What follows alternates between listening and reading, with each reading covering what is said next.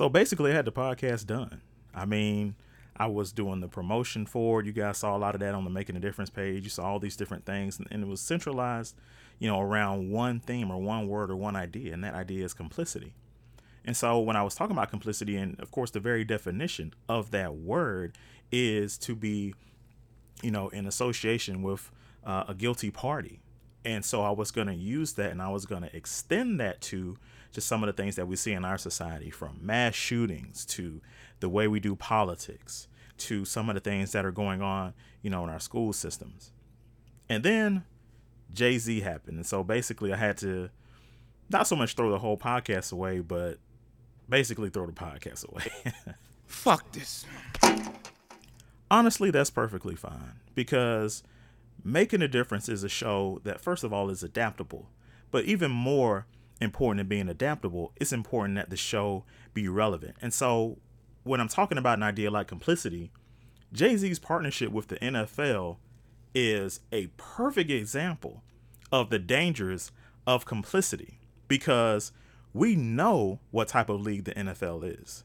We know what the NFL has done to black employees, to include players, to include coaches. We know how the NFL feels. But some of the mental gymnastics, the Simone Biles moves that a lot of you cats have been doing to defend Jay-Z, to defend a social justice and entertainment partnership, is really indicative of a bigger problem. And I'm going to talk about that and so much more on this episode of Making a Difference. I'm going to go ahead and give you a taste real quick, because I don't want to waste anybody's time today, including my own. Here's what we have. First, we have people who cannot get out of their own way in terms of, they're being fans of Jay-Z, which I understand. And I'm not so much indicting your being a fan, or, you're thinking that, hey, this is the greatest rapper of all time and different things like that. But this is truly a conversation that's bigger than hip hop. I use this word so much on this podcast, ideology, but that's important to me, because out of ideology, you get a lot of just the trends and discussions and the way people are thinking about this thing. And that line to me is clear and down the middle. It's really how you feel about black capitalism. And see, here's a dangerous thing we do with the word black, is that we'll put black in front of a word or in front of an idea, and we automatically think, well, hey, just because it's got black in front of it, then it's for me as a black person. And I keep having to remind y'all that all skin folk ain't kinfolk. And when you talk about capitalism, just because you put black on it doesn't separate what capitalism has meant for and against black people since we've gotten to this country. And what's happening now is that even when we talk about black entrepreneurship, which is important, we equate black entrepreneurship with black empowerment. And I'm explaining to you guys why that's also a problem. Because here's the difference between, or I should say, this is how black empowerment expounds and expands on black entrepreneurship. Black entrepreneurship ideally gives power to the owner.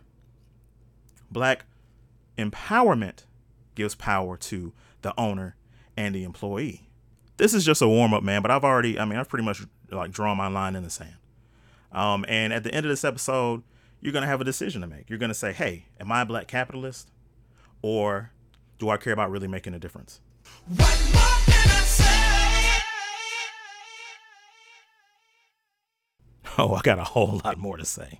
To be a Negro in this country, and to be relatively conscious, is to be in a state of rage. Almost all of the time. You wonder why I spit the truth and not to make no dough. To make a difference.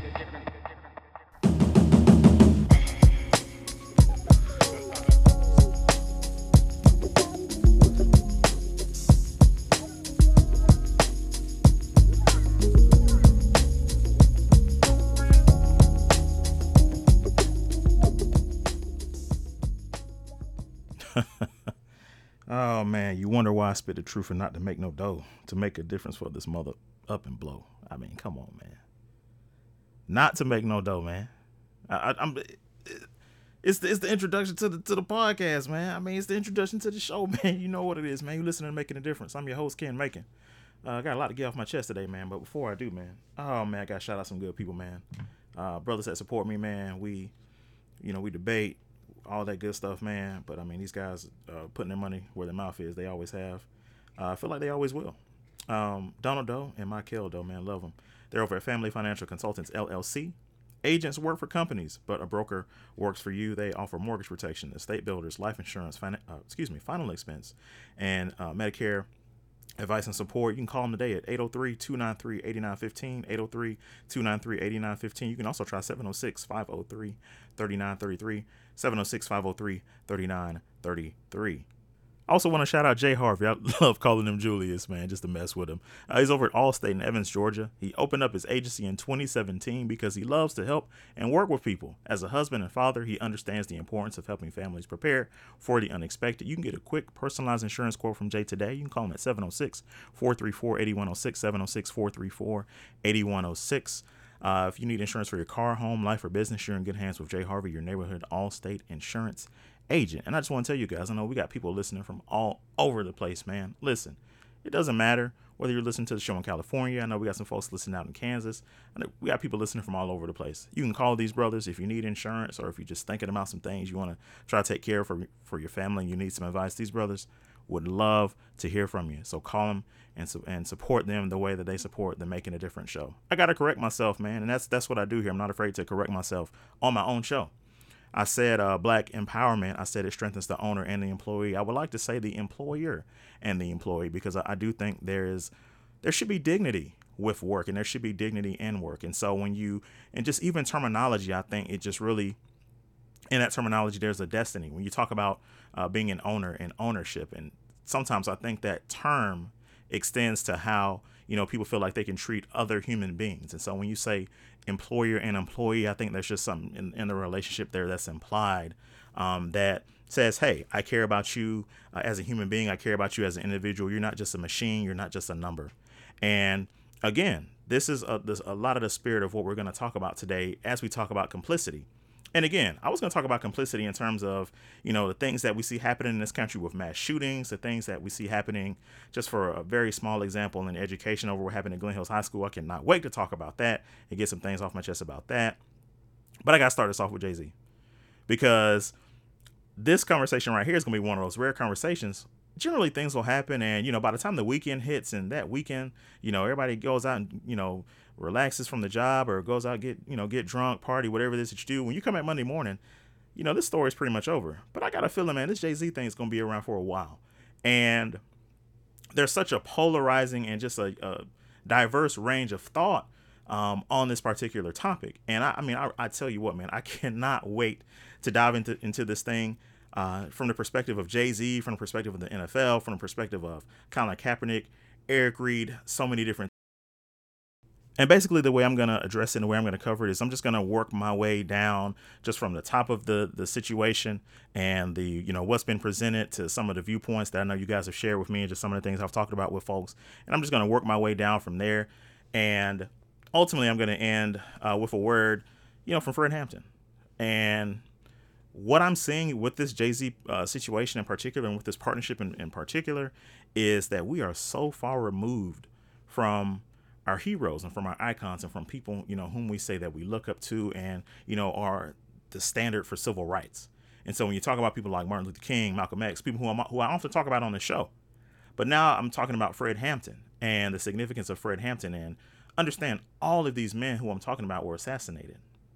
They were assassinated not only because of their stance on race, but because of their stance on class.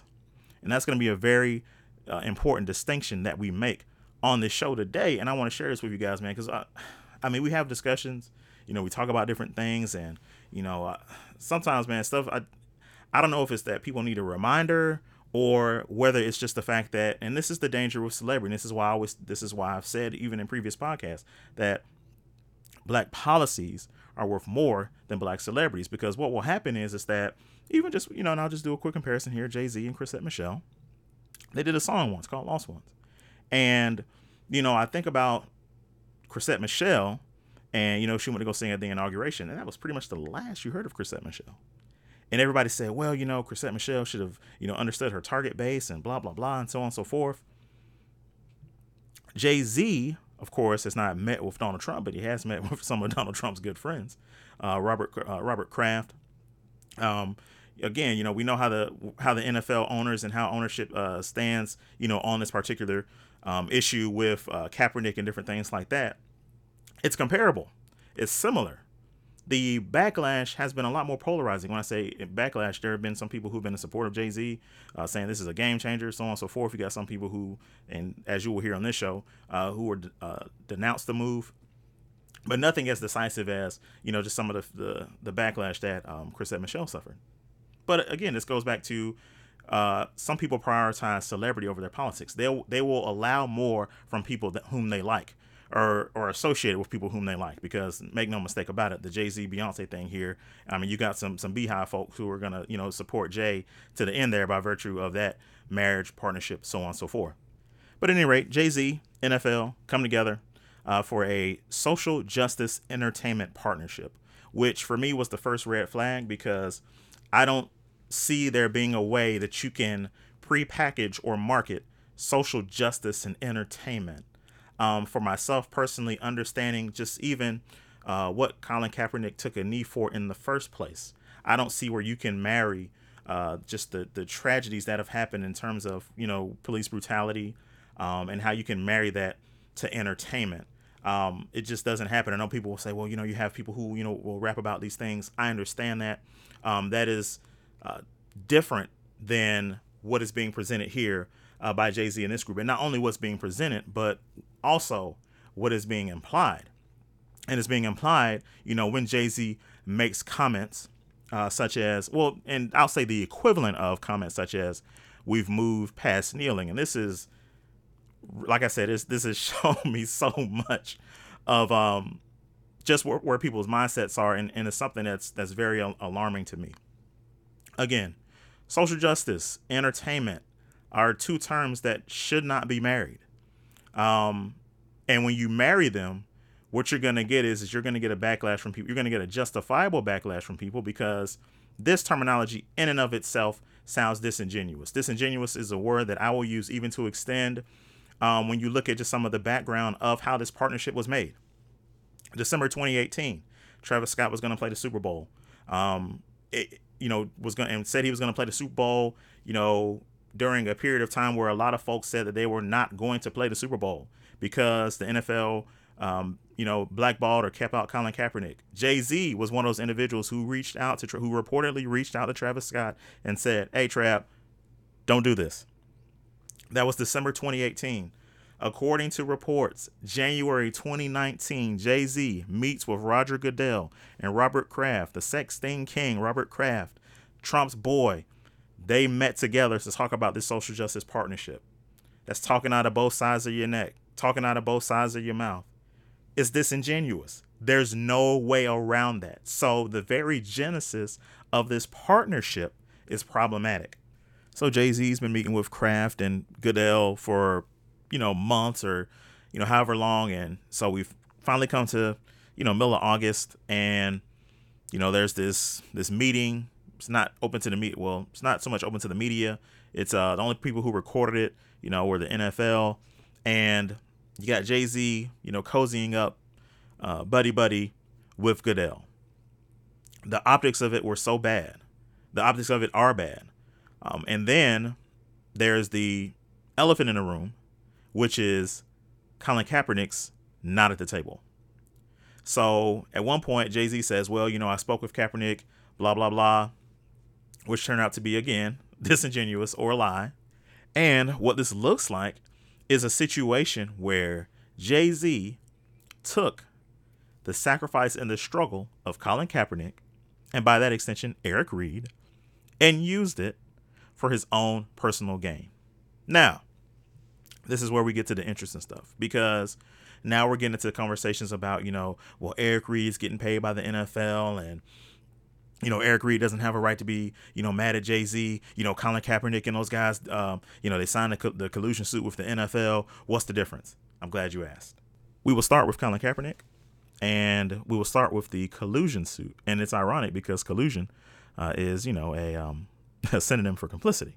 And I will say on this podcast, as I have said before, that Personally, I did not agree with settling with the NFL because I felt like Brother Cap and Reed had a really strong case against the NFL. Now, we know how the justice system works. The strength of your case does not always equal getting justice. And that may have been something that factored into them signing the collusion suit. Me personally, I would have seen it out to the end because at that point, it would have been bigger than me. It would have been about, all of the players in the NFL. It would have been about, just future generations. It would have been about just attacking that particular injustice and that system of injustice that exists in the NFL. That's what it would have been for me. But there are so many things to take into consideration with that. And I said that on the previous podcast. Name of that podcast, I believe, was the last time Colin Kaepernick sold out. And if you haven't listened to it, by all means, go back and listen to that one after you listen to this podcast. Nevertheless, Cap and Reed settled with the NFL. Now, let's talk about the significance of that in relationship to Jay-Z partnering with the NFL. The profound differences between Cap and Reed and Jay-Z, first of all, should be obvious. Cap and Reed put their butts on the line for this thing. Cap is still not in the league because of the stance that he took against social injustice, against police brutality, against the treatment of veterans. And that in and of itself shows me two things. First, it shows me that kneeling, the idea of kneeling, had been co-opted long before Jay-Z. And I've said that on the podcast previously. Because here's the thing about it.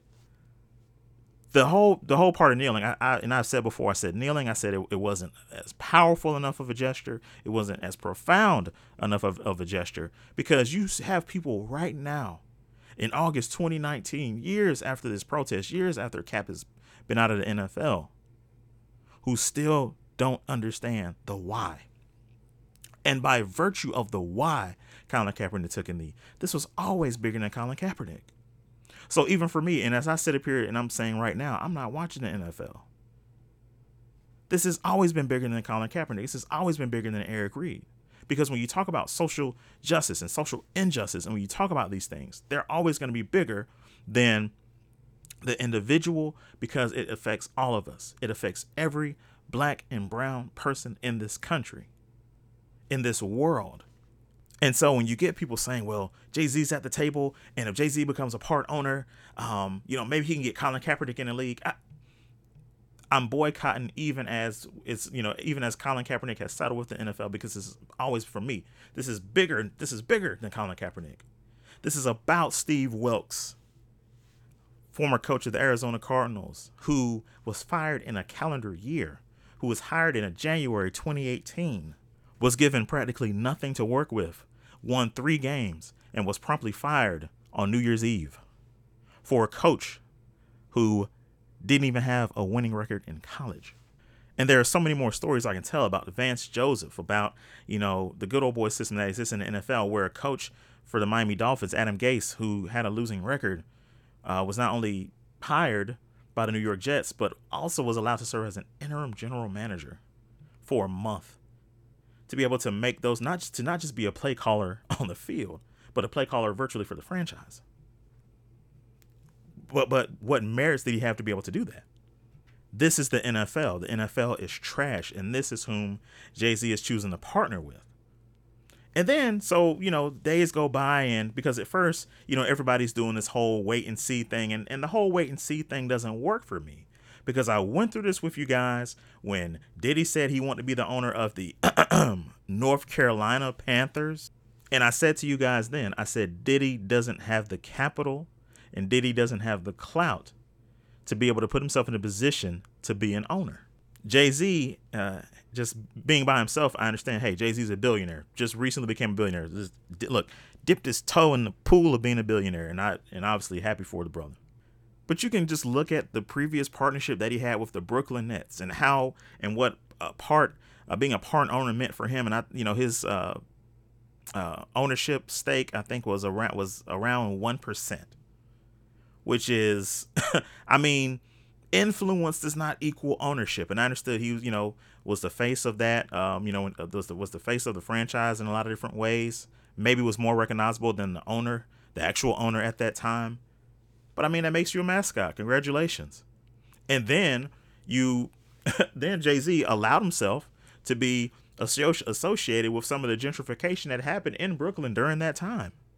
What is 1% of ownership and being the face of the gentrification of a borough or of neighborhoods?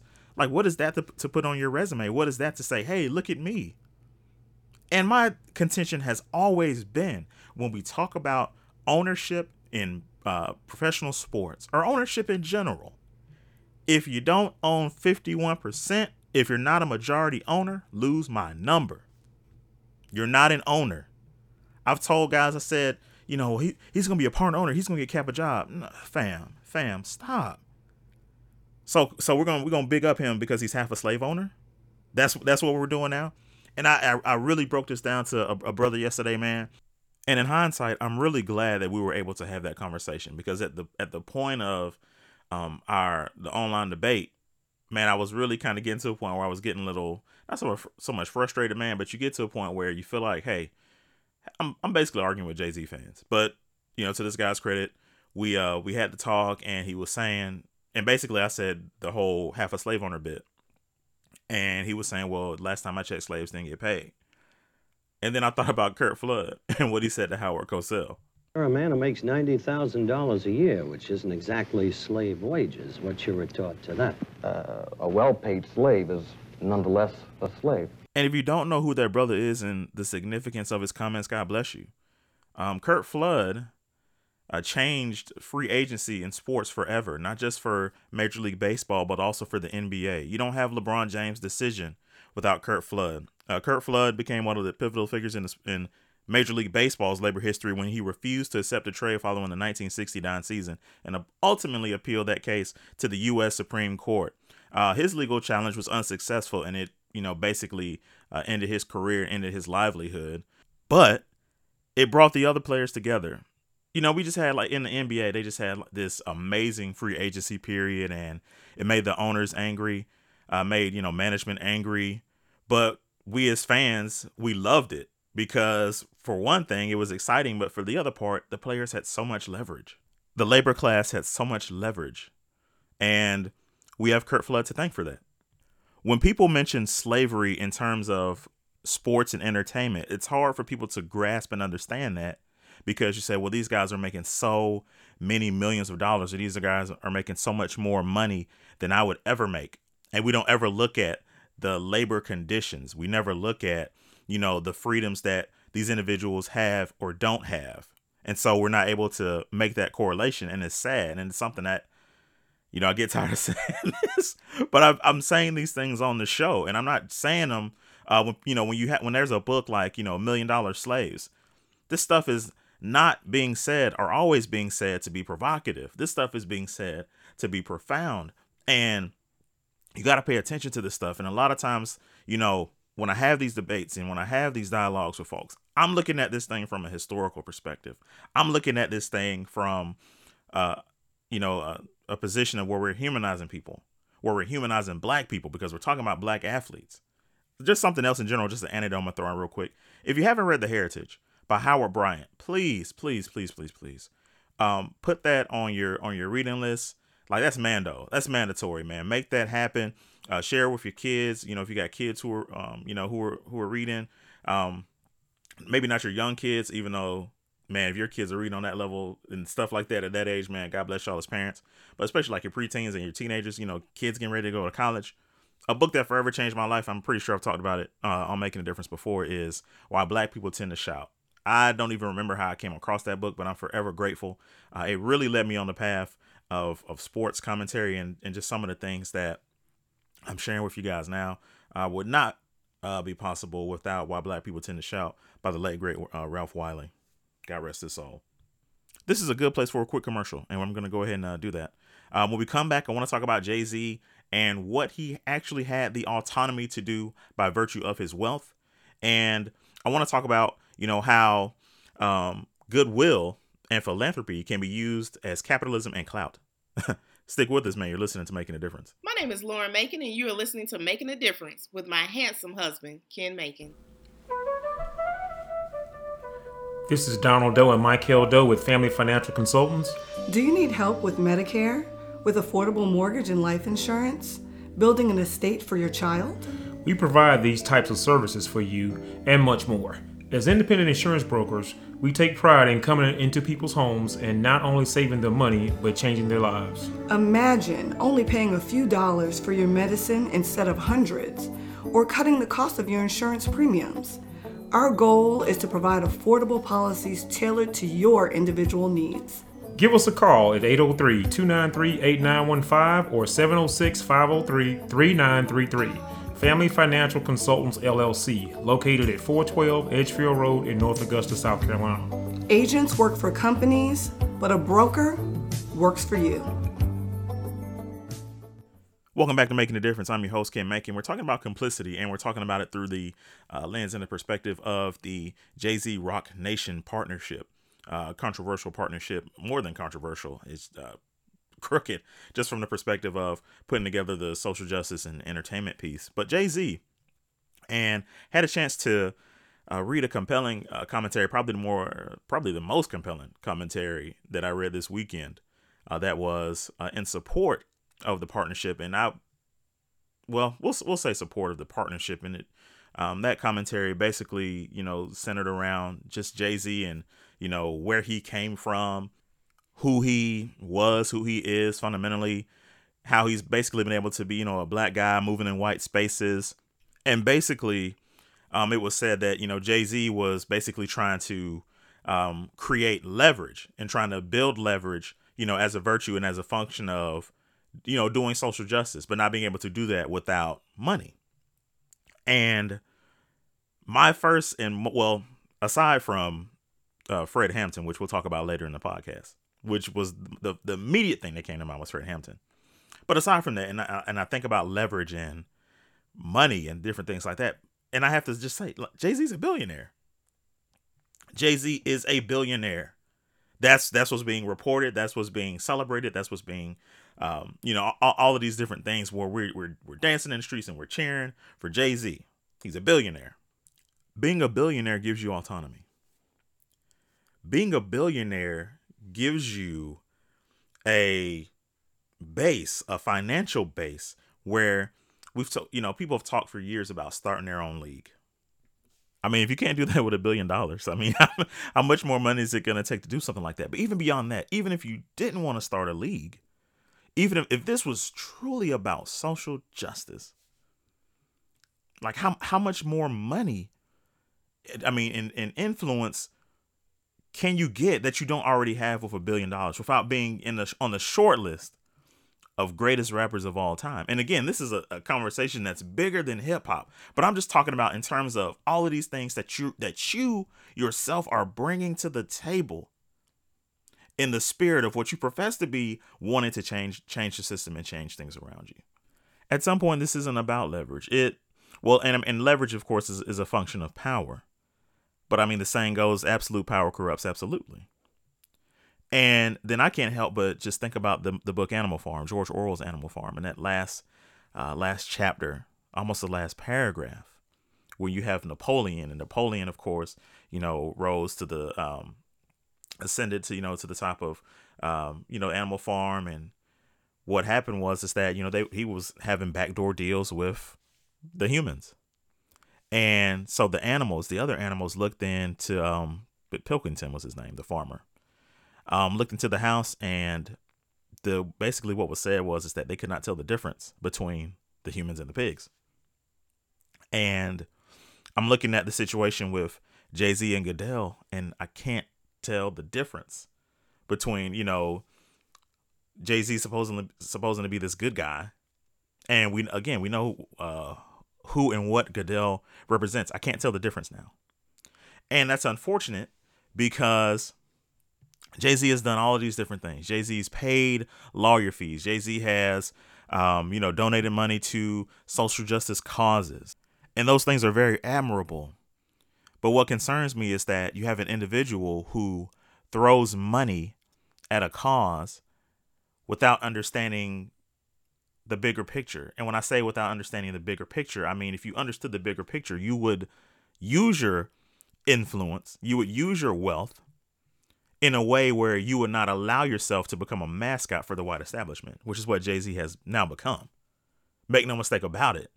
You know, they're talking about Jay-Z being in an advisory role, and he may be a part owner. He's a mascot for a white establishment agenda. And it's truly sad. And black folk in general are getting shortchanged because Jay-Z can only make those moves through his currency. And his currency is the influence that he has over black folks. Basically pitching blackness to white folks. That's what's happening here, okay? And you hate to see it, and I hate to see it because, hey, I grew up, Blueprint 2, Black Album. Listen, I mean, I was there with y'all. Like I said, I was at fam, you know what I'm saying, on Taltran, like when Blueprint dropped, and I was like, oh man, did he really say that about Nas? I was there with y'all. But see, my thing is like some people can't grow past those things. Some people can't get past the celebrity. It's a hard thing to do, man, because what happens is that you realize, man, there aren't any heroes, or my heroes are shallow. I've read enough, I've experienced enough to understand that people will use philanthropy as a tool and as an arm of capitalism, as a tool as an arm of saying, hey, these people are winners and these people are losers, which is what capitalism is. And if you look at the history of this country, you have to understand that the overwhelming majority of losers in the capitalist society have been black people. Through slavery, through Jim Crow. Y'all heard me go down the line with that stuff, man, with Reconstruction. Y'all know what I'm finna say. And Jay-Z doesn't have to go that route. Jay-Z is truly in a place of autonomy where he can go full bore and say, you know what? Social justice is a passion of mine. It's a passion of my wife's, and we're going to attack this thing full bore. They don't have to play. They don't have to straddle the fence. They don't have to play both sides of the game. They choose to do that. And I did include Beyonce in that. So I know the Beehive's mad too right now. It is what it is, man. And I have to attack the actions. I have to attack the ideologies because I understand how much influence these people have and how much the actions of others and the ideas of others affect people's thinking on a wide scale. Because then we start rapping what's better than One Billionaire 2. And we start saying, you know, I can't help the poor if I'm one of them. And then we start treating people according to these newfound ideals that are just, you know, basic functions of capitalism, prepackaged, marketed over and over again, and the cycle continues. Now let me come back to Cap'n Reed, and specifically Eric Reed, because what I'm saying in conversations with Eric Reed is that people are basically saying about Eric Reed what Cedric the Entertainer said about Rosa Parks in Barbershop. Y'all remember the line, but I'm going to run it back for you. Now, I probably wouldn't say this in front of white folk, but in front of y'all, I'm going to speak my mind. Rosa Parks ain't do nothing but sit her black ass down. Hold on now, Seinfeld. You might learn something right now. I'm gonna give her a just due. I'm gonna give her a just due for what she did. Her act led to the movement and everything. But she damn sure ain't special. No, it was a whole lot of black folk sat down on bus and they got thrown in jail, and they did it way before Rosa did. And they did it way before Rosa. Only difference between them and her is that she was secretary at the NAACP, and she knew Martin Luther King, and they got a lot of publicity. That's all I have to say what. I mean, it sounds funny. I mean, really, you know, people, like, we laughed at it.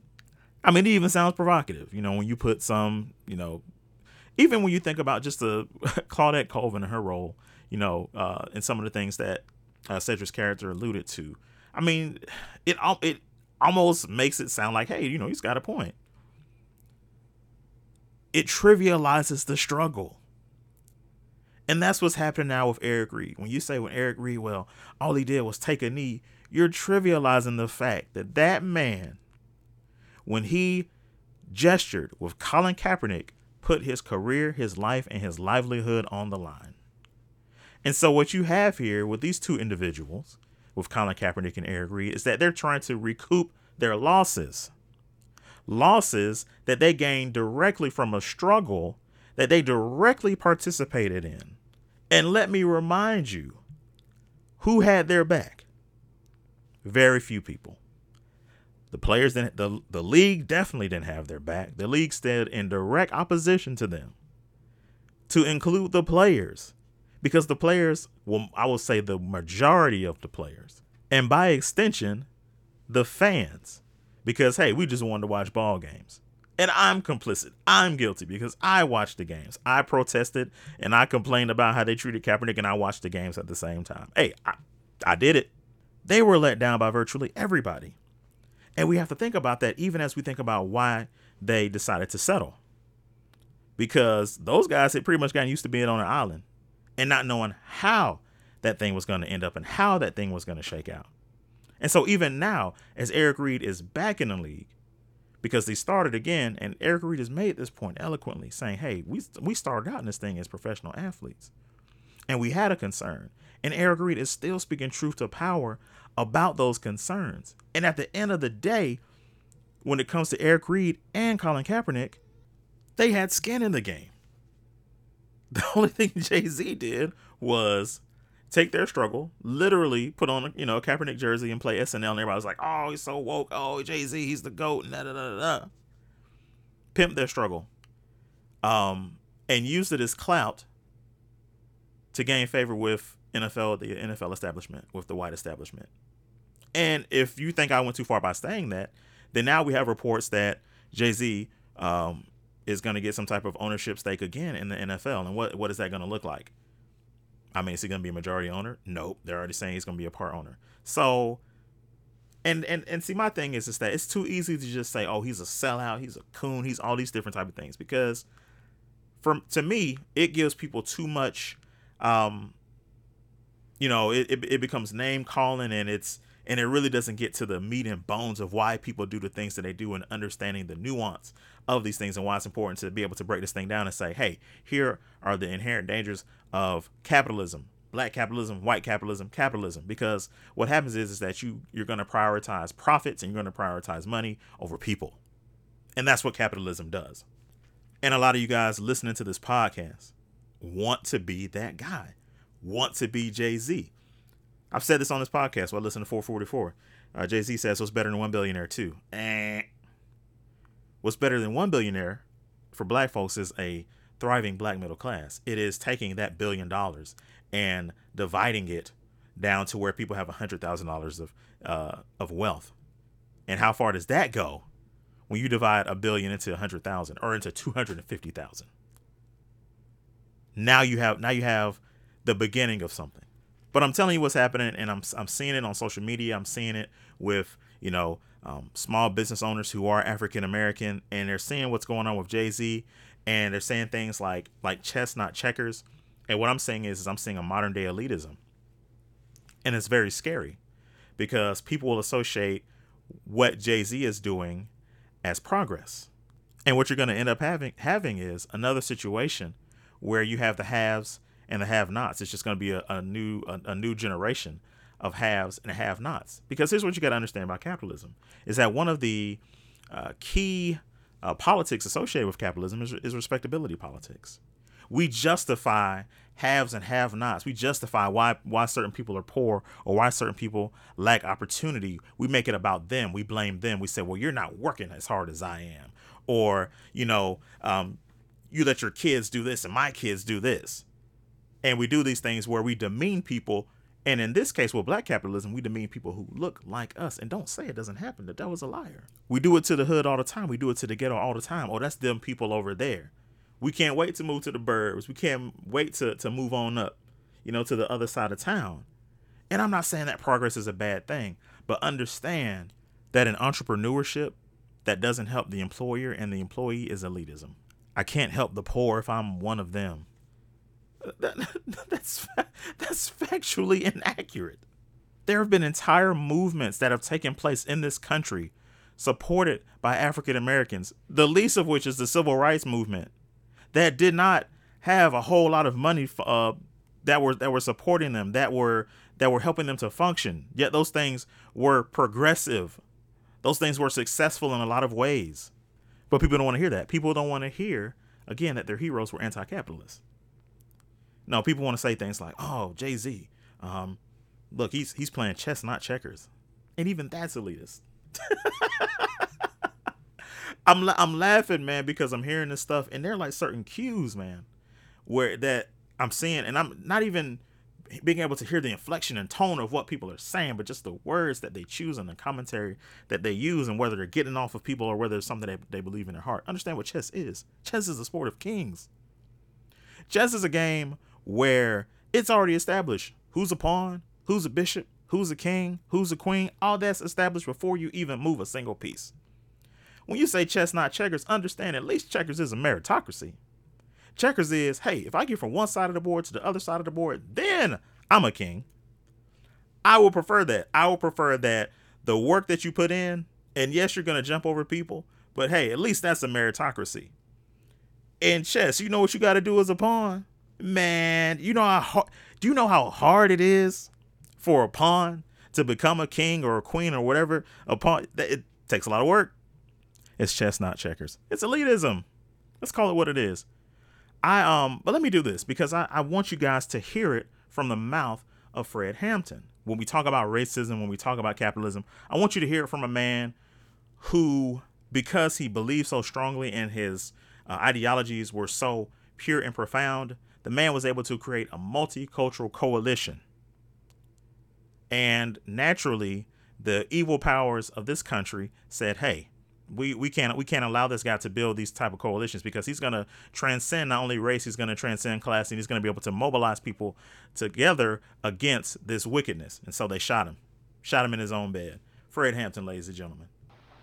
What makes them mad about it is that they had black people and white poor people and red poor people and Puerto Rican poor people and Latin American Puerto Rican people of poor people of all descents. They had them caught up in movements based on racism when the Black Panther Party stood up and said that we don't care what anybody says. We don't think you fight fire with fire best. We think you fight fire with water best. We're going to fight racism, not with racism, but we're going to fight with solidarity. We said we're not going to fight capitalism with black capitalism, but we're going to fight it with socialism. We stood up and said we're not going to fight reactionary pigs and reactionary state's attorneys like this and reactionary state's attorneys like Hanrahan with any other reactions on our part. We're going to fight their reactions where all of us people are getting together and have an international proletarian revolution. Right on. And that's saying all power to the people. Right on. That's saying that no matter what color you are, there's only two classes. And that's saying there's a class over here and there's a class over there. And the reason that this class over here has never did anything to get this class off its back because this is lower, this is upper. This is the oppressed, this is the oppressor. This is the exploited, this is the exploiter. And these people in this class have divided themselves. They say, I'm black and I hate white people. I'm white and I hate black people. I'm Latin American and I hate hillbillies. I'm hillbilly and I hate Indians. So we fight amongst each other. And you've heard the testimony of pigs here. You got pigs of all colors, you know that. You got pigs that are white, you got pigs that are black, you even got pigs that are black and white. Propagating the same type of madness that this buffoon Hanrahan would be propagating if he were here himself. And why? Because they want to keep you to believing that I'm your enemy, and that everybody else that's black and that wears a lot of hair on his head and hair on his face, they want to keep you thinking that he's your enemy. Why? Because if ever you would disregard him and overlook him just for a minute and throw away that question of racism and start dealing with a little logic, then there would be no one else you could attack other than Hanrahan, other than Daley, and other than Tricky Dicky Nixon. If you make the right decision, then the oppressed people of the world will get complete satisfaction. I know you return a verdict of not guilty. Thank you. I could have stopped that conversation after the proletariat revolution. I could have stopped it after he said, well, you can't stop capitalism with black capitalism. You can only stop it with socialism. I wanted you to hear that 2 minutes and 16 seconds in its entirety because I told you at the beginning of this podcast that you were going to have to make a decision. You're going to have to make a decision whether you want to be a capitalist, black capitalist, or whether you really want to make a difference. And so I've been talking to y'all for 30 minutes, man. You can make that decision here and now. You can maybe take some time, listen to it. I'm going to give you just I'm going to play some music. We're going to run a few ads, man. I'm going to let you make up your mind. But on the second half, on the B side of this thing, man, I want to talk about the complicity that exists with the mass shootings, with this crazy thing that happened over at Glen Hills High School, and with the way that black folks, the way we do in politics, man, in this two-party system. Because at some point, man, word to one of the advertisers on this show, man, at some point, man, the BS got to stop. But I'm going to say less, man. This is making a difference. I seen AK-47, I seen sawed-off shotguns. I seen all of this. I seen dynamite on the street.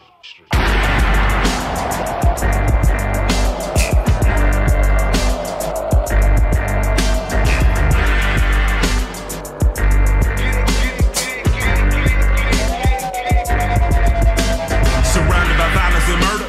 Say we in the street and we gripping on heat. You got beef, then we frying your burger. My shoes on my feet and my words and my balls is all I got. Fuck with a murder. What happened to you? I'm certain. I'm certain as hell and I'm gripping the tail of Satan itself, the serpent. We poor, ain't no social service. We go in the store, they look nervous. So damn them to hell or damn me to jail. Like fuck it, we robbing the merchants. The preachers sound silly in service. Convincing my mama that all of her drama must certainly serve higher purpose.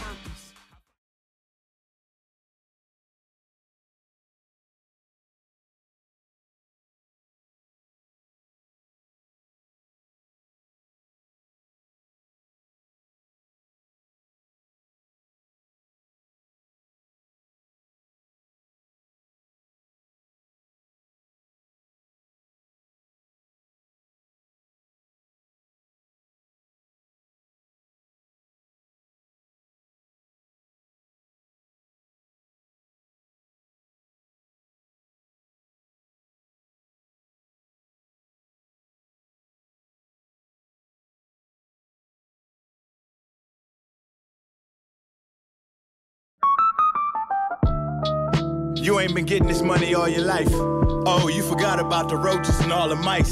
Out here living an alcoholic rapper artist life. What happened to artist life?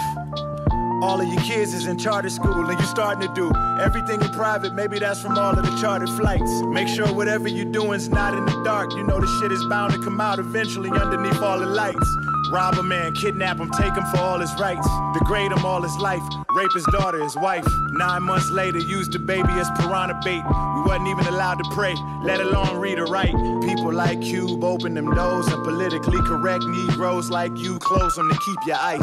Clap for them. They make you feel like they love you there. Your whole platform could swim with the fishes like Huggy Bear. Your Maybach in your house is like that important that you won't move at all. It's distractions. That you won't say anything at all in risk of losing something. Right.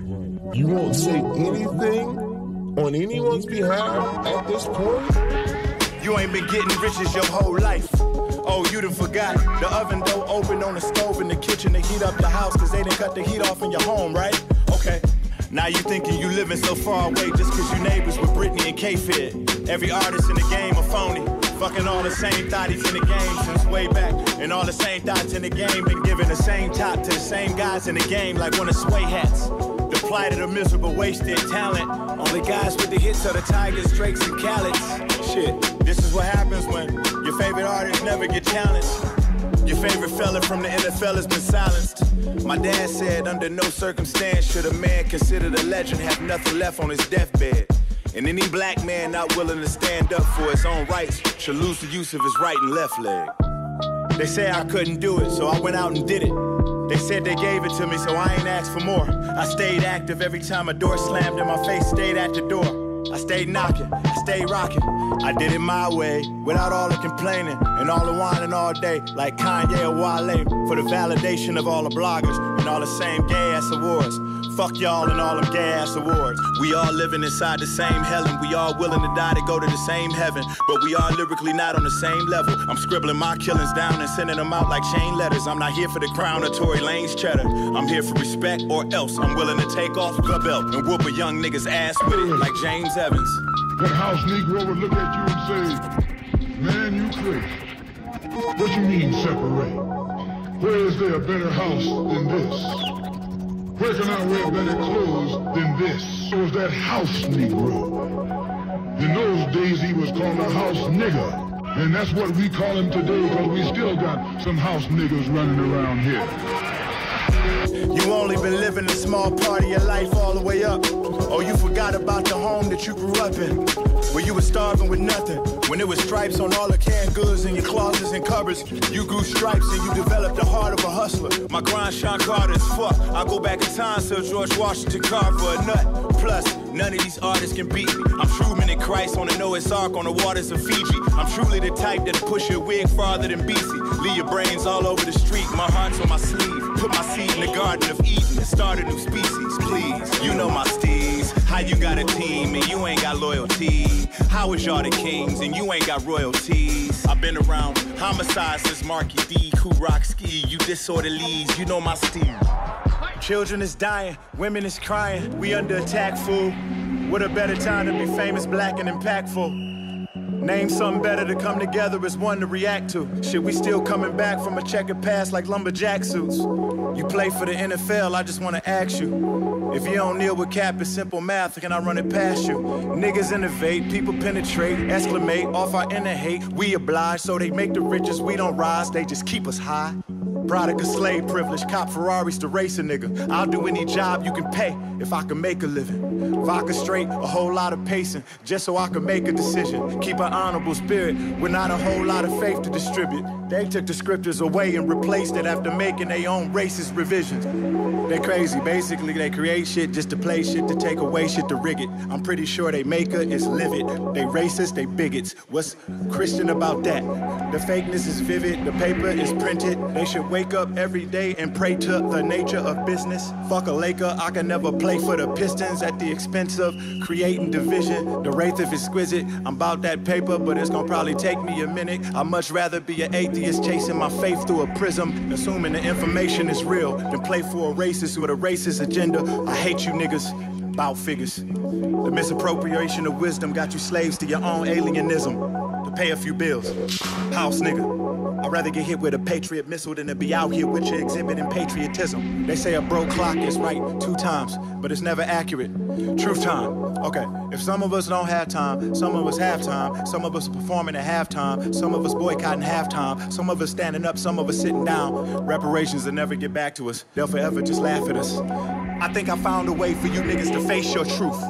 Go ahead and try to trace your roots. And that shit is rather miraculous. Them niggas took away the message and messed with the message in it, embellish it just to spin it, just to sell a shit back to us. Welcome back to Making a Difference. I'm your host, Ken Macon.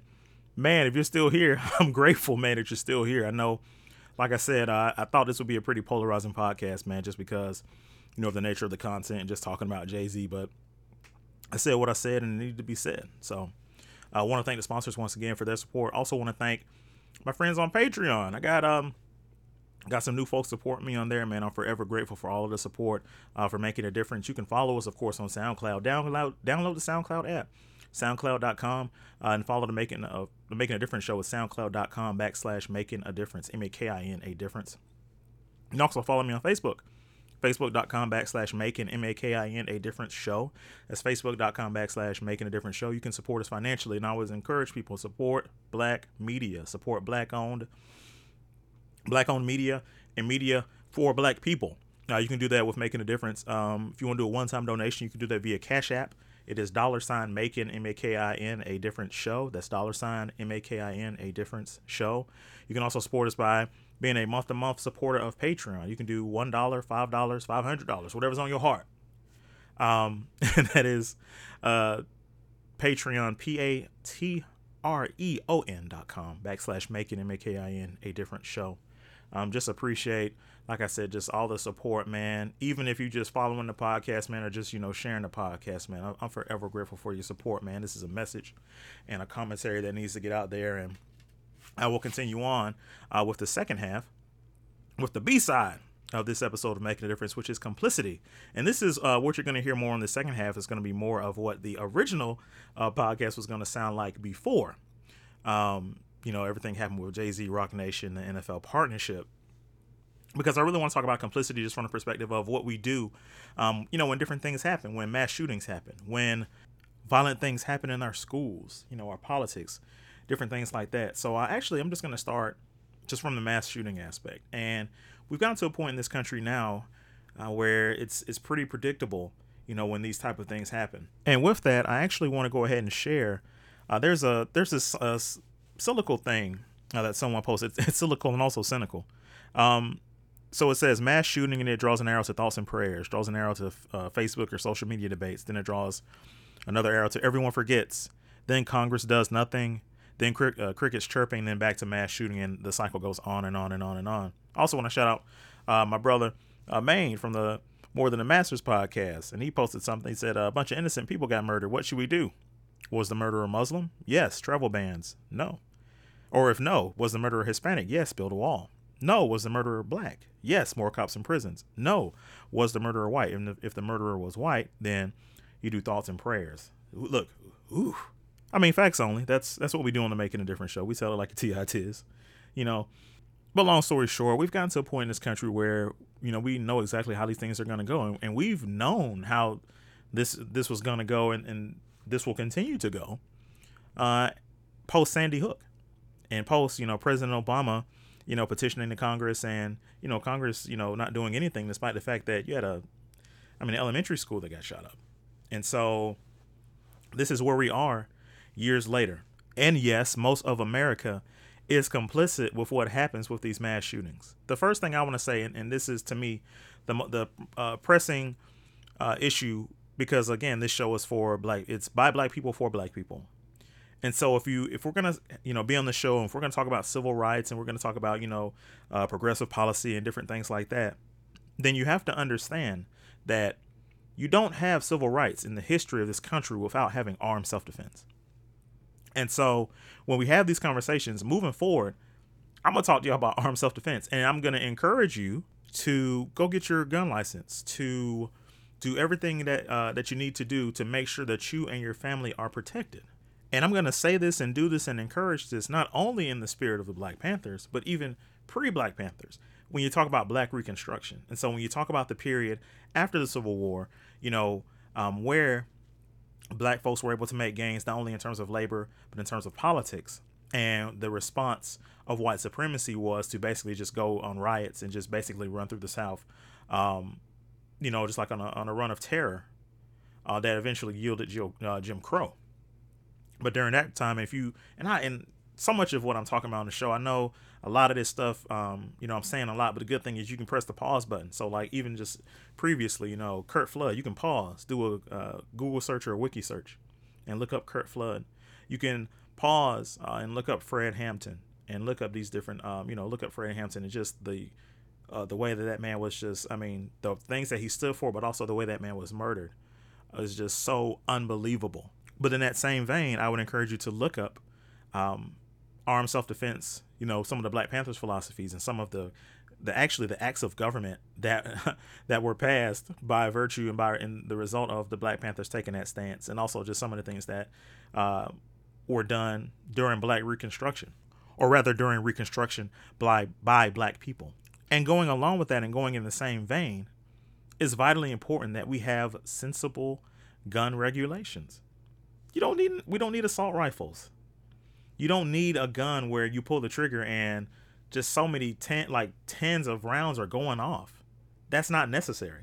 You can have your guns, you can love your guns, but it's clear that at this point there need to be gun regulations. And so everything that I'm going to be talking about during the second half of this podcast is going to be solutions oriented. So here's where we are. We're at a place where the government, local, state, abroad has, local, state, national, they've shown us that they are not going to take the adequate steps that need to be taken in terms of gun rights, gun safety, you know, protecting the populace, protecting our schools, places like that. So I'm going to tell you right now, as individuals, you need to protect yourselves. If you're listening to this podcast and you're a pastor, and there's not a security plan or a plan that involves some type of armed security, you're doing yourself and you're doing your congregation a disservice. I said it. I mean, you can't have the events of Mother Emanuel. You can't have some of the near misses and things like that have happened, not just recently, but just like I said, throughout American history, and not understand that churches are targets, particularly Black churches. And I would just say congregations of color in general, because, you know, we see this with mosques and things like that, where they are under siege and under attack. And, you know, and I'm saying all these things, and I'm just thinking these are just things that you do as individuals, that we do just kind of within our own neighborhoods, within close proximity. But at some point we have to address the issue of politicians and of elected officials who do not see the urgency, or who have been co-opted into thinking that the status quo for guns and how we do business with guns in this country is acceptable. And we got to get those people out of office. To me, that's a period, non-negotiable thing.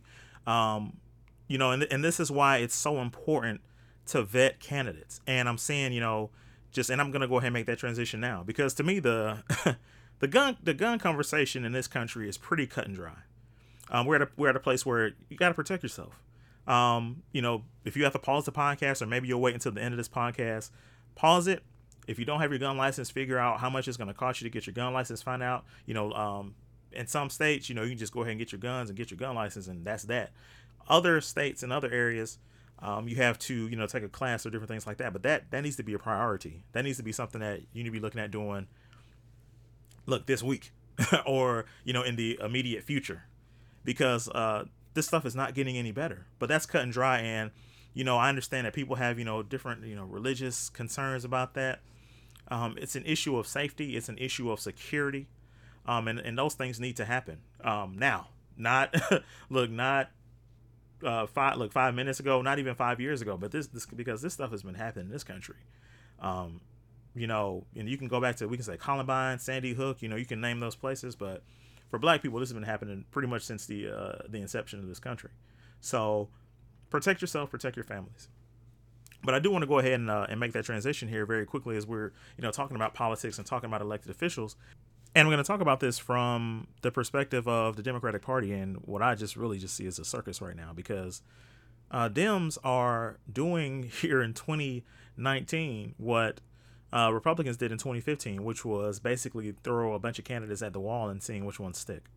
And so what's happening is that when you take that approach to politics, sometimes what ends up sticking is, like a pile of what, because that's basically what happened with Republicans. And so incidentally, that's who we have as the commander-in-chief right now. And so what we have here in 2019 is that your Democratic frontrunner is an individual who has been revealed, who has a history of cozying up to segregationists, and recently in Iowa said something, and I'm quoting here: "Poor kids are just as bright and just as talented as white kids," and of course, trying to equate the poor kids with being black kids. And this is Joe Biden, and you're gonna have a lot of folks who are gonna pedal and push Joe Biden into the Democratic nomination because he's Obama's boy, or he was Obama's vice president. And I'm here to tell you right now, that's not gonna work for me. I recently had a heartfelt discussion with someone on this particular topic, and there's a terminology and there's a phrase that I'm really getting tired of people using. And this applies to the whole Jay-Z situation as well, as folks talking about, we got to play the game. We got to play the game, man. It's just not checkers, but we got to play the game. And I'm here to tell you, man, playing the game has gotten us played as black folks. And, we're sitting up here, and I've said on this podcast, and I've said it time and time again, that the two-party system has not worked for us. And it hasn't worked for us because, and now you want to talk about leverage, but the leverage that we have as African Americans, as black people, is our vote. And so if people aren't going to come to us but once every 4 years and feeling entitled to our vote, and understand, just look at the Democratic side right now. Look at some of your premier, your prime, or your leading candidates. And so you're looking at Biden. You're looking at Kamala Harris, who, her history as an attorney general, and there are some serious concerns there. You got Cory Booker, and I've talked to folks about Cory Booker, just about, his record in Newark and how, basically tried to privatize water. Bernie Sanders, a candidate who really should have started his own political party back in 2016, who is as close as we've gotten to actual political revolution. But then Bernie Sanders says he doesn't agree with reparations for black people, which I don't understand how or why a Jewish man wouldn't or can't appreciate reparations for a wronged people, particularly in this country. And then you have Elizabeth Warren, and the similarities there to Bernie Sanders. But that's the strength of your party. And with each of those candidates, there's either a red flag or there's, some feeling that they can't beat Trump. And so here's what happens with black folks, and here's what's happening to black folks, is that we're being sucked into this vortex where it's anybody but Trump. Anybody but Trump. We got to vote somebody in there. And so it's deja vu. It's a repeat of history. And what's happening is that black concerns, black issues, black politics are being pushed by the wayside again for the Democratic agenda, and I'm not here for it. So basically what you have is a politics of fear instead of a politics of love. And I've like, I really do feel like I'm repeating myself at this point. And so you get messages, and like I said, this is, people who I that check in the show, check into the show, people whom I think a lot of, people who have a lot of respect for. I can tell that people are already starting to get burned out with the political process, and they're starting to get burned out with, just some of the commentaries that they're seeing. You get things like, I used to love politics, but in my current state, I don't really care too much. I just worry about what I can control. And so what that looks like is that, hey, I'm just going to pick the candidate that makes me feel the best, and I'm going to go from there. And so you don't get any political infrastructure with that. You don't really get any political insight with that. And so I'm going to just say once again, and I'm going to encourage people, and I'm going to ask that you just really take this advice to heart, because I really do think that this will help you not only with your local politics, but your state and your national politics. And I'm going to say, start locally. Start going to your city council meetings. Start finding out the thing. There are people who will weigh in on Trump, who will weigh in on, if it's Democrats, Republicans, whatever, whomever, but have no idea who their local representatives are. And to that, I say, you're doing it wrong. Build that base. Your politicians, your elected officials should know you, should know who you are. Because the fact is that even that relationship in and of itself is going to give you a leg hold on give you a foothold on so many people, because they don't know who their politicians are. But out of that, and it's just maybe yourself, and maybe you meet with 10 friends, and you turn that 10 friends and y'all meet with just, some other people from your church, community centers, wherever. You'd be amazed when it comes to small town politics, how much a group of 20 to 30 people can accomplish. I see it all the time here in North Augusta. Small town politics, 20 to 30 people. 20 to 30 people is nothing. But once you start doing that, and you start to build on that knowledge with what's going on in your state and what's going on nationally, what you'll start to see is the same thing that I'm seeing. And it's that, for one, all politics are local. But what will happen is that you'll look at issues on a national agenda, and you'll start to see just locally how those things are applicable, or maybe they aren't applicable. I've been looking at the issue of poverty and of wealth in the black community for years. And so for me, like, it's going to be very hard for a candidate or candidates to have a conversation with me sans reparations. It is what it is. The numbers are there. And see, I know that the Democrats have the capacity to be able to have these conversations, because here's what Democrats have done and are continuing to do, is that every underrepresented group except blacks are continuing to get a leg up. LGBTQ, Hispanics, their issues and their concerns are being heard, which is fine. But to say, hey, we're hearing what's going on with these groups over here, and we're passing legislation for these groups over here, but we're disregarding the black vote and not so much the black vote, but black concerns is no, I'm not playing that game anymore. And if it takes me staying away from the polls, if it takes me not voting on the president, then that's what it's going to have to be. And people say, well, not voting is a vote for Trump. No, that's not how democracy works. And people make comments out of that because they're so afraid of Trump. But you have to understand, Trump, let's talk about Trump for a second. Trump did not win the popular vote. Trump won the Electoral College. And really, we should have been spending the last 3 to 4 years doing away with the Electoral College. I saw some commentary where somebody was saying, well, nobody cared about the Electoral College when Barack Obama won. Well, duh. Because Barack won the Electoral College and the popular vote. There's no discussion there. The discussion is that, to me, if you're going to say, hey, one man, one vote, every vote counts, but then the popular vote does not yield a president, that is a failure of government.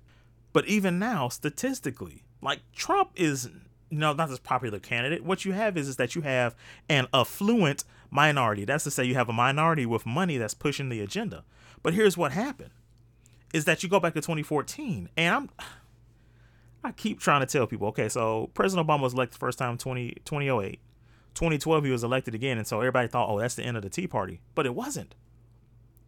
2014, you had the midterms where Democrats just got creamed. And from there, like, you really just like had this uprising. And so what happened with that is that, you know, Congress, not only just, you know, Congress and not only your national politics, but local politics. You start saying this wave of, I don't call them Republicans, I call them Tea-Publicans. You can tell not only by their policies, but by their commentary. And so you got Trump in office in 2016. And so here we are, 2018, 2019. In 10 years, less than 10 years, the Tea Party took its agenda, got in the White House by understanding the correlation between local, state, and national politics and working all angles. I'm honestly not counting on the Democrats to do that, because the more I look at the two-party system and I'm looking at just, you know, the actions of Nancy Pelosi and, you know, just of the, Black Caucus and Congressional Black Caucus and just some of the establishment in government, what's going to have to happen is it's a grassroots movement. And if you're going to do stuff grassroots, you got to start locally. And that's the challenge that I accept with making a difference. And that's why I'm not, you know, so susceptible to, you know, just, hanging on the coattails of a candidate whom, and like I said, I just have a different perspective on this thing because, you know, I've been in media so long. I've been in the rooms. I've seen people, sell their soul to these candidates for nothing. And I'm just, as a black man, as a black journalist, you know, as a black father, as all of these things that I'm saying, you know, in black, I'm not afraid to ask for a return on investment. I'm just not. And I don't think you should be either, because what it comes down to is that you're a taxpayer. And as a taxpayer, the bulk of your resources, I'm so sorry, man. I'm repeating myself. I can't help it. The bulk of your, taxpayer, what's taken out of your taxes, it goes to education and law enforcement. And are you satisfied with that right now? Are you satisfied with law enforcement? Are you satisfied with the culture of police brutality in this country? Are you satisfied with the degradation of public education? Are you happy with these things? If you're not, and I know you're not, then stand up and protest these things. You protest these things locally, and you take your protest from your backyard to wherever it needs to go, whether that's the state or whether it's nationally. But you build that base, and you take the time to build that base. And people told me, hey, vote for Hillary in 2016. And you know what? I understand. And we're going to build that base. Seems like we would have built that base. We haven't done a darn thing. But speaking of education, I want to close out this podcast by talking about what happened at Glen Hills High School. That thing upset my father, man. And I got to say something about it, and I got to speak my piece on it. But we'll do that after this break. You're listening to Making a Difference. Do you need insurance for your car, home, life, or business? Then trust Jay Harvey, your Allstate insurance agent in Evans, Georgia. He opened his agency in 2017 because he loves helping and working with people. As a husband and father, he understands the importance of helping families prepare for the unexpected. You can get a personalized insurance quote today by calling 706-434-8106.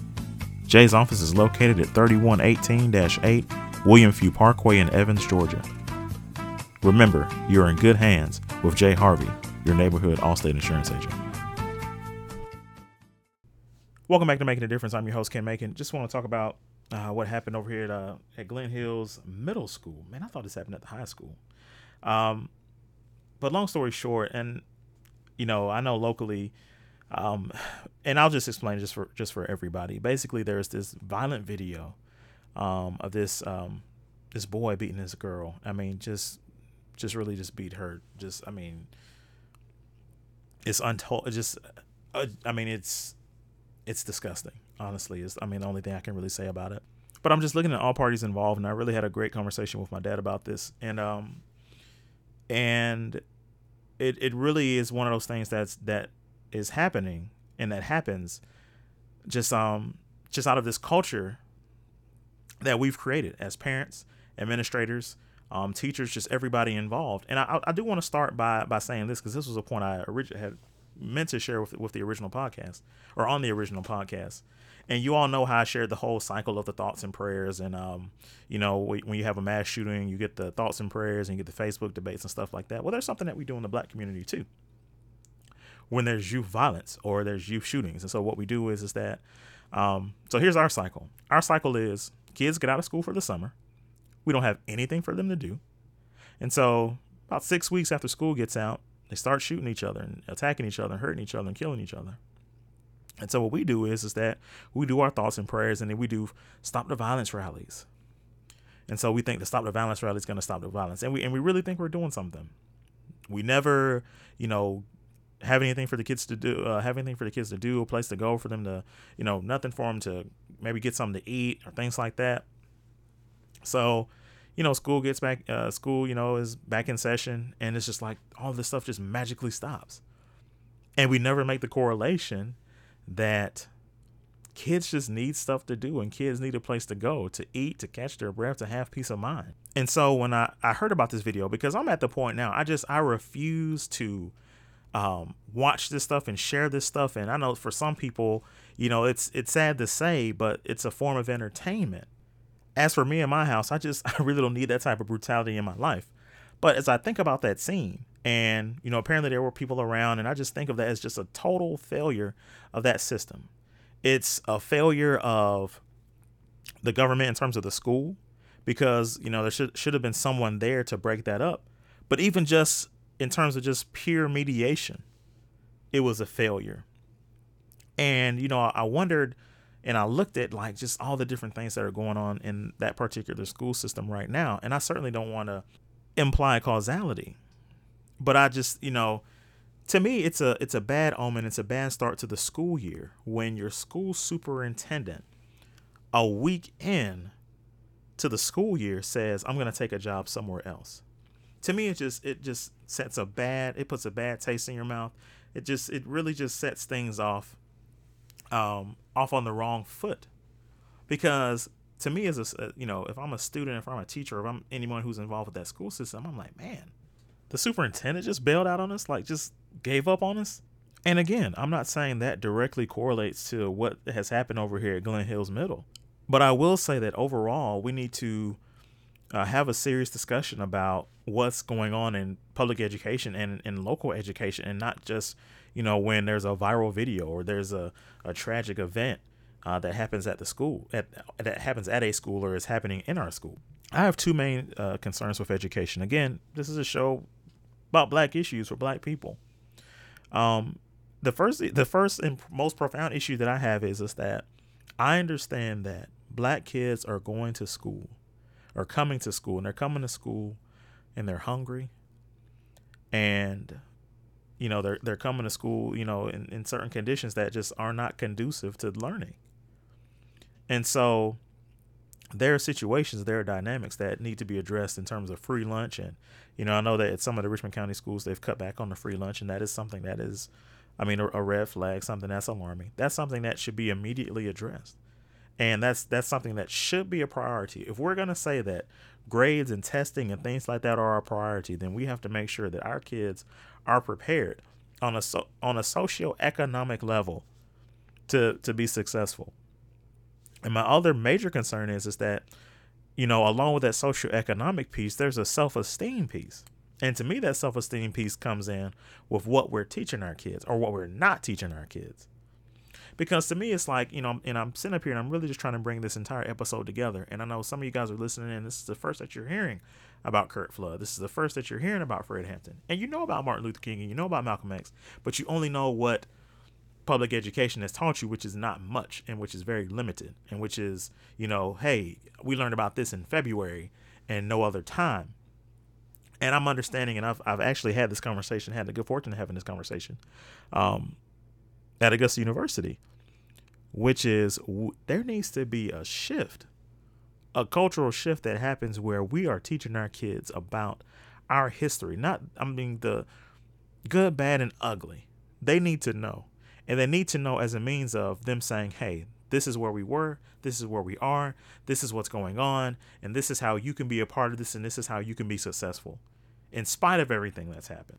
And yes, we do need student accountability, because I hear a lot of parents talking about, well, like this kid right here who beat this girl, half to death. That kid initially only got 2 days out of school.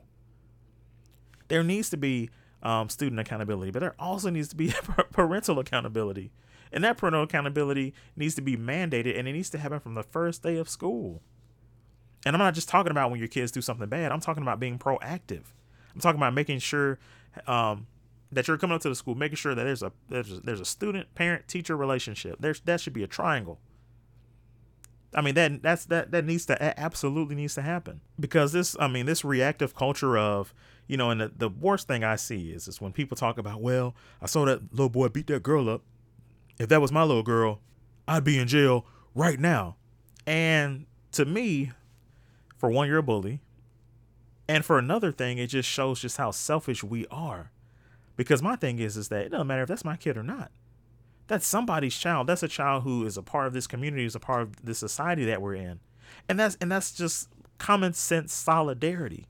That's caring about people outside of your household, but that is lost. That's so lost on us. And that's really just the disappointing thing about our society now, is that, you know, and I don't know if, you know, this is what I've been told, this is what I've been taught, was that you used to know everybody on your block, you used to know everybody in your neighborhood, XYZ. I can tell you right now, for me, I don't know anybody. I know the guy across the street.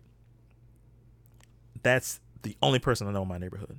And so what ends up happening is that instead of having one neighborhood, every house on the block is a separate neighborhood. So you end up having maybe 100, 200 neighborhoods inside of one neighborhood. And it's the same thing at school, you know, and you think, well, hey, we're on social media. But I mean, you look at social media, just look at some of the conversations that you get trapped in, some of the debates that you get trapped in, and you realize, like, there's no solidarity here. There's a diversity of thought, but even some of those thoughts should be kept to themselves. It's a trying time for sure. But my response to all of these different things when I see them is to speak on them boldly, to speak on them with courage, and to fight. I mean, if you see something that's going on in your school that's profoundly wrong, you got to fight that. If you see something that's going on in our communities that's wrong, you got to fight that stuff. And that's my passion. I think you guys can hear it. You guys know that I'm going to speak on these things. And if it's something that's profoundly wrong, hey, Making a Difference is going to say it. And if there's something that maybe you think I should speak on, by all means, hit me up. You know, you can hit me up on Facebook, facebook.com/Making a Difference Show. You can hit me up on SoundCloud.com or SoundCloud at SoundCloud.com/Making a Difference. You can shoot me an email. You can shoot me an email at MAKIN, a different show @gmail.com. You can definitely support the show too, man. They're just, whatever it takes, man. But I'm just so many different things, man, that are just on my mind, man. And I'm always just thinking about people. I'm thinking about this young lady at Glen Hills. Like, her life has been changed forever, and we got to understand the complicity that each of us bears, man, in that. Because I mean that shouldn't happen. That should never happen to any child.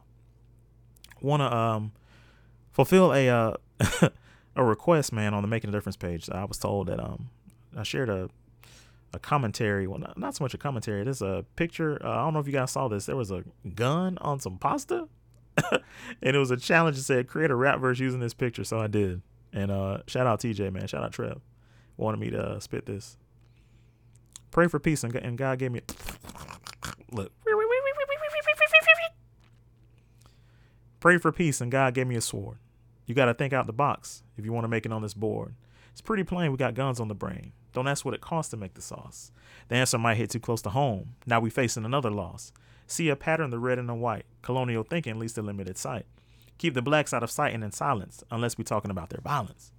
But down the fork, we about to go deep. The problem is not only the mystery of meat. The problem is what you accept as food. Put down the plate and get back to your roots.